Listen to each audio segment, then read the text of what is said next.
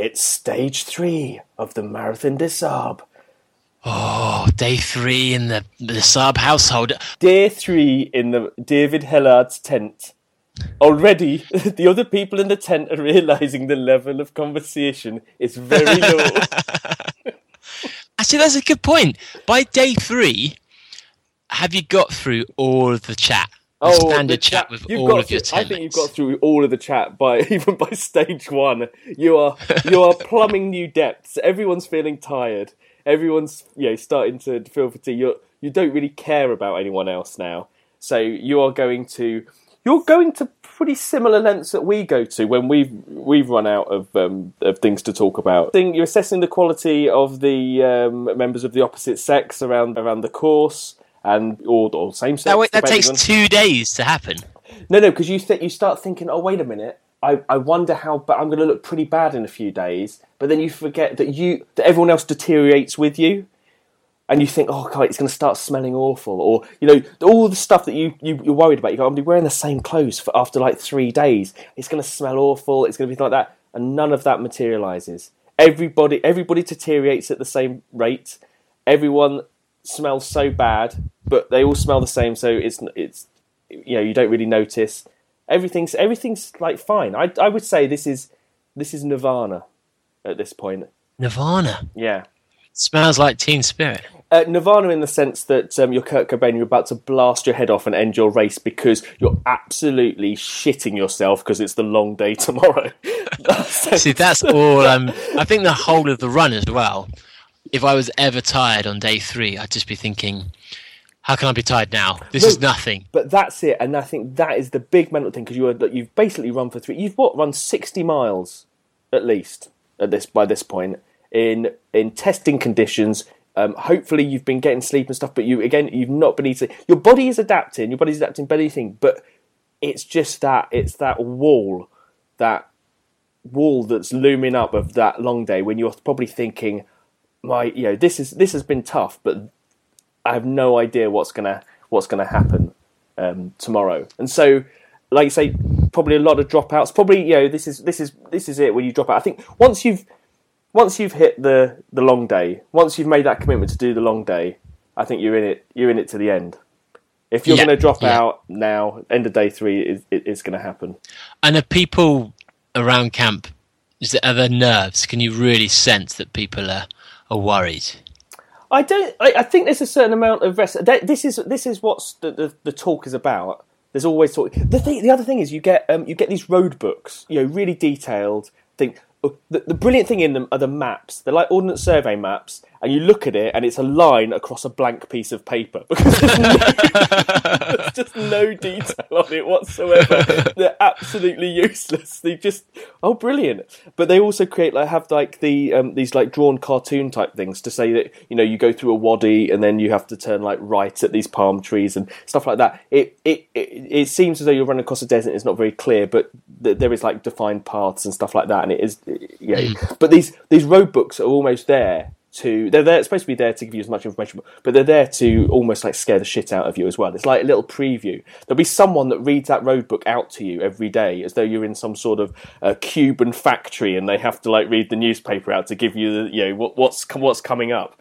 And you'll get it, and they'll have that. There'll be that palpable sense of there's a really big task above us. And the thing I think that scares a lot of people about the day that's coming up is the fact that a lot of it's, or some of it's going to be done in the dark. And there's strategy at this point because some people will decide, I don't even know what we're talking about the long day yet because we're not even on it. You're on day 3, so again, but this mirrors it. You're starting to talk about that a lot. Day 3, people are starting to get tired, but you're probably sleeping better. Because you've got some sort of fatigue in there as well.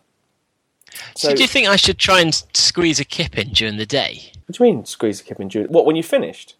Yeah. Oh, absolutely. You should be resting as much as possible. At this point, you're getting as much rest as possible is really important. Keeping off your feet, keeping in the shade as much as possible. There will start to be more and more people going to dock trotters.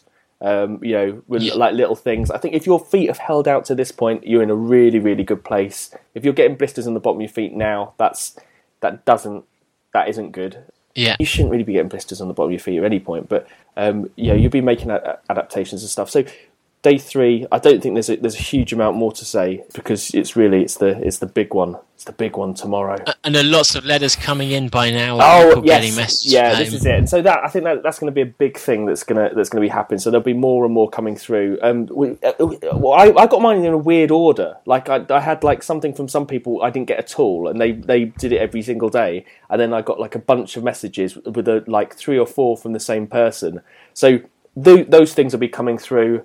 Again, you start, there's like little victories and little highs and stuff that come with it. You start to enjoy coming back into camp. Everyone comes back into camp at different times. So, and you start to get a rhythm. That's it. You start to get a bit of a rhythm to the camp and everything and things you can expect. And it's quite, I like that. To me, that sums up what I really enjoyed about doing the MdS. And I think that's what a lot of people like. And, you almost, I mean, if you like talking about injuries, then it's going to be that your Coronation Street, EastEnders, Emmerdale of the day about what part of your knee's hurting now, what's happening to your ankles, and the rumours start spreading about anything. There's stories that in the same way when you go to Glastonbury before the internet, you'd suddenly find out Michael Jackson's dead and he wasn't, or there'd be these stories circling round, and. Does something happen similar from tent to tent, or do they tend to just stick to themselves? No, not at all. When I did it, we were all completely cut off. It's like we literally had left.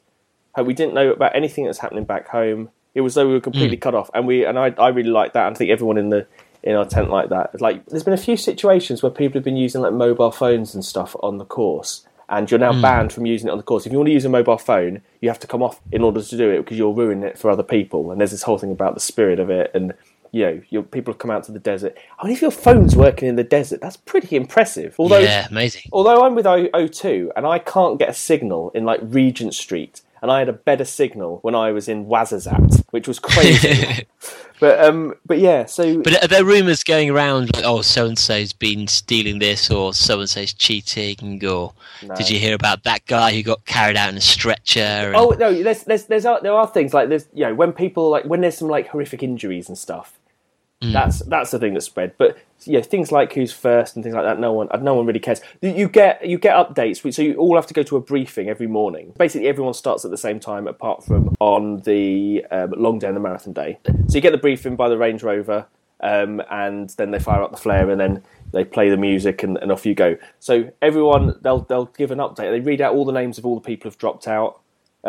The day after they've dropped out, they'll read the names of the people who are leading. So you'll always have a sense of who's in front and who's doing well and not. And is that almost like a funeral when they read out the names of the people who dropped out? Is it the Well, they boo and hiss. They boo and hiss, and then they it turns into like 2 minutes hate.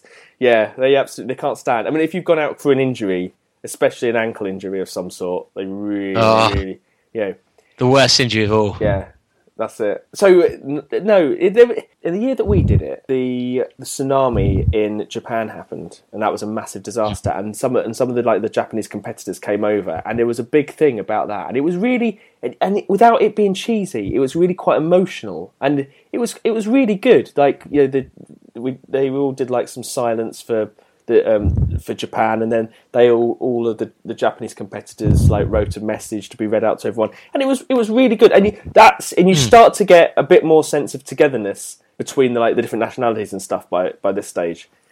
I mean, the organisers they try to do this thing about which they call echoes of the bivouac or something like that. It's just so French, and they want you to go and they have like a tent where you can go and film a video of you talking and stuff like that, which I know you're clearly going to do. Probably miss the start of the race. But what you have to remember is, because it's fundamentally a French organisation, you and no other British person is going to make it onto that roundup video at the end. so there's no point in doing any of these things, because you literally... Do I need to learn some phrases in French? No, it doesn't make a difference. They'll know where you're from. You literally, they will, it's like sort of cultural whitewashing. When it comes to according to the video records, no British person ever ran the Marathon des Sables. But yeah, they try and do all that sort of stuff as well. So it's going to be good. But I think there's like I said, there's a sense of nervousness. People are getting tired. People are tired now. People have probably, a lot of people have run further than they've ever run before. depending on what their build-up is. Little niggling injuries, that sort of thing. Food might be taken, depending on how hot it is.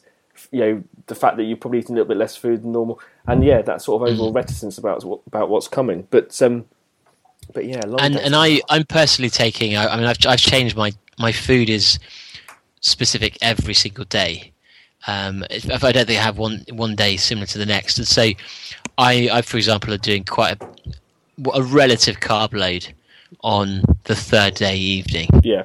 In preparation for the long day. Is that typical? Are other people doing that, or do people tend to just say day 1 same as day 2, same as day 3, same as day 4? I think most people eat the same thing throughout. I ate the same thing throughout, and I know that everyone in my tent ate basically the same diet throughout. They stuck with one thing and just sort of stuck with it. Even if it wasn't exactly the same meal, it was almost like there was no real sort of variation. But I think that's sensible. You know that you're going to have a higher load on the long day. But then long day's all about strategy. All about strategy. Well, we can talk about that tomorrow. Let's talk about that tomorrow. So that's day 3. Boring old day 3. Yeah. So I guess for the listeners, make sure you're sending in your messages. Ideally, hopefully we'd have sent them in day 2, but send them in now. If you haven't done, go to www.darbarood.com, and there'll be a link on there. You'll be able to click on, type in the competitor number that you know, and you'll be able to send a message to them, and they'll be receiving it over the next couple of days. And if you want to message me, I'm 990. 990. So I don't know what we're aiming as a group to message you today, but I'm sure it'll be hilarious when you eventually get it. Well, I might be getting a message from David Cameron today. It's top secret, but by the time this comes out, it's not going to be top secret anymore. So, well, there's your race ruined. Why? Yeah. Is he endorsing you? I wouldn't say necessarily endorsing, but he's given me a certificate. I don't really understand what it is. It's coming out next week. Yeah, I'm like a Boy Scout. I managed to swim 10 yards. So, services for what? Services to Street Child, essentially. I think it's just... It's one of those warm, huggy feeling type awards they're doing. I do hope you get to give him a warm hug, or he gets to give you a warm hug. Absolutely. Well, I'll take a do-bad top. Try and get some good photos. That would be a challenge, wouldn't it? What do we do with DCAM? Probably shouldn't talk about this because they might stop it happening. Obviously, we'll do nothing. Yeah. We don't want to. Yeah, we don't want to get banned, as we could possibly get banned before the running awards if we talk in too much detail. This is one strictly for the Facebook group. So if you've not joined the Facebook group and you want to be part of the what do we do with a problem like DCAM? that conversation. If you go to Facebook and look up Bad Boy Running Podcast and ask to join the discussion there. That's good, though, that you've been recognised. I thought, because you'd raised a certain amount of money for Street Child, you automatically have a child named after you. David Cameron he was that child. David Cameron has to be named after. No, it's meant to be £10,000 and he had a school. You've easily got £10,000. Yeah, I think. Well, the trouble was. Can you pick which school? And does it have to be a school in Sierra Leone? I think it's going to be Sierra Leone. They're in Nepal now. But when I hit the first 10 grand, I told a few people the school name, and they didn't seem to. It didn't grasp them, shall we say? What was the school name? Well, it was the David Hellard School for Future Presidents. I just thought that's brilliant. If they all go there expecting to be the president, they're going to be the president. It's their expectations are set, their trajectory is formed, and it could be the school where all the future Sierra Leone presidents come from. I just thought, what a great school. Are you sure that Sierra Leone doesn't have a monarchy and that you're pushing your Republican agenda upon them? Oh, it could be. You've just offended. You've offended the entire nation of Sierra Leone, even though you've done more to help them than anyone. That's true. Well, yeah, I'd have to look into that, but I'm a big fan of the Sierra Leone king, if there is one. If not, who knows? Maybe if I raise more, we could take over. A coup. I'd be a great king. Oh, we could rename the country. Dubadum. The Dubadum. Davidville. That would be the capital. Hellard Town. I think we'd have to. I think we'd have to remove it from that. I mean, it's already poor and impoverished, and Does it need to be ridiculed as well? it's pretty, to some extent, a failed state. I think being do-badded as well would not help them out by any means. We need to do bad at the Vatican or something. Somewhere that can survive that. Yeah, or like Monaco. Something with lots of money that we can just waste on useless projects. Anyway, we are digressing. Well, while you're in, I was about to say Sierra Leone, while you're in the Sahara and also virtually accepting a certificate from David Cameron. I mean, that's pretty impressive. Well, congratulations. Well, thank you very much. Well, and we'll see you tomorrow on the long day, the big one, the long one. I'm nervous about it already. You should be. Yeah, speak to you then. Cheers, guys. Bye. Bye.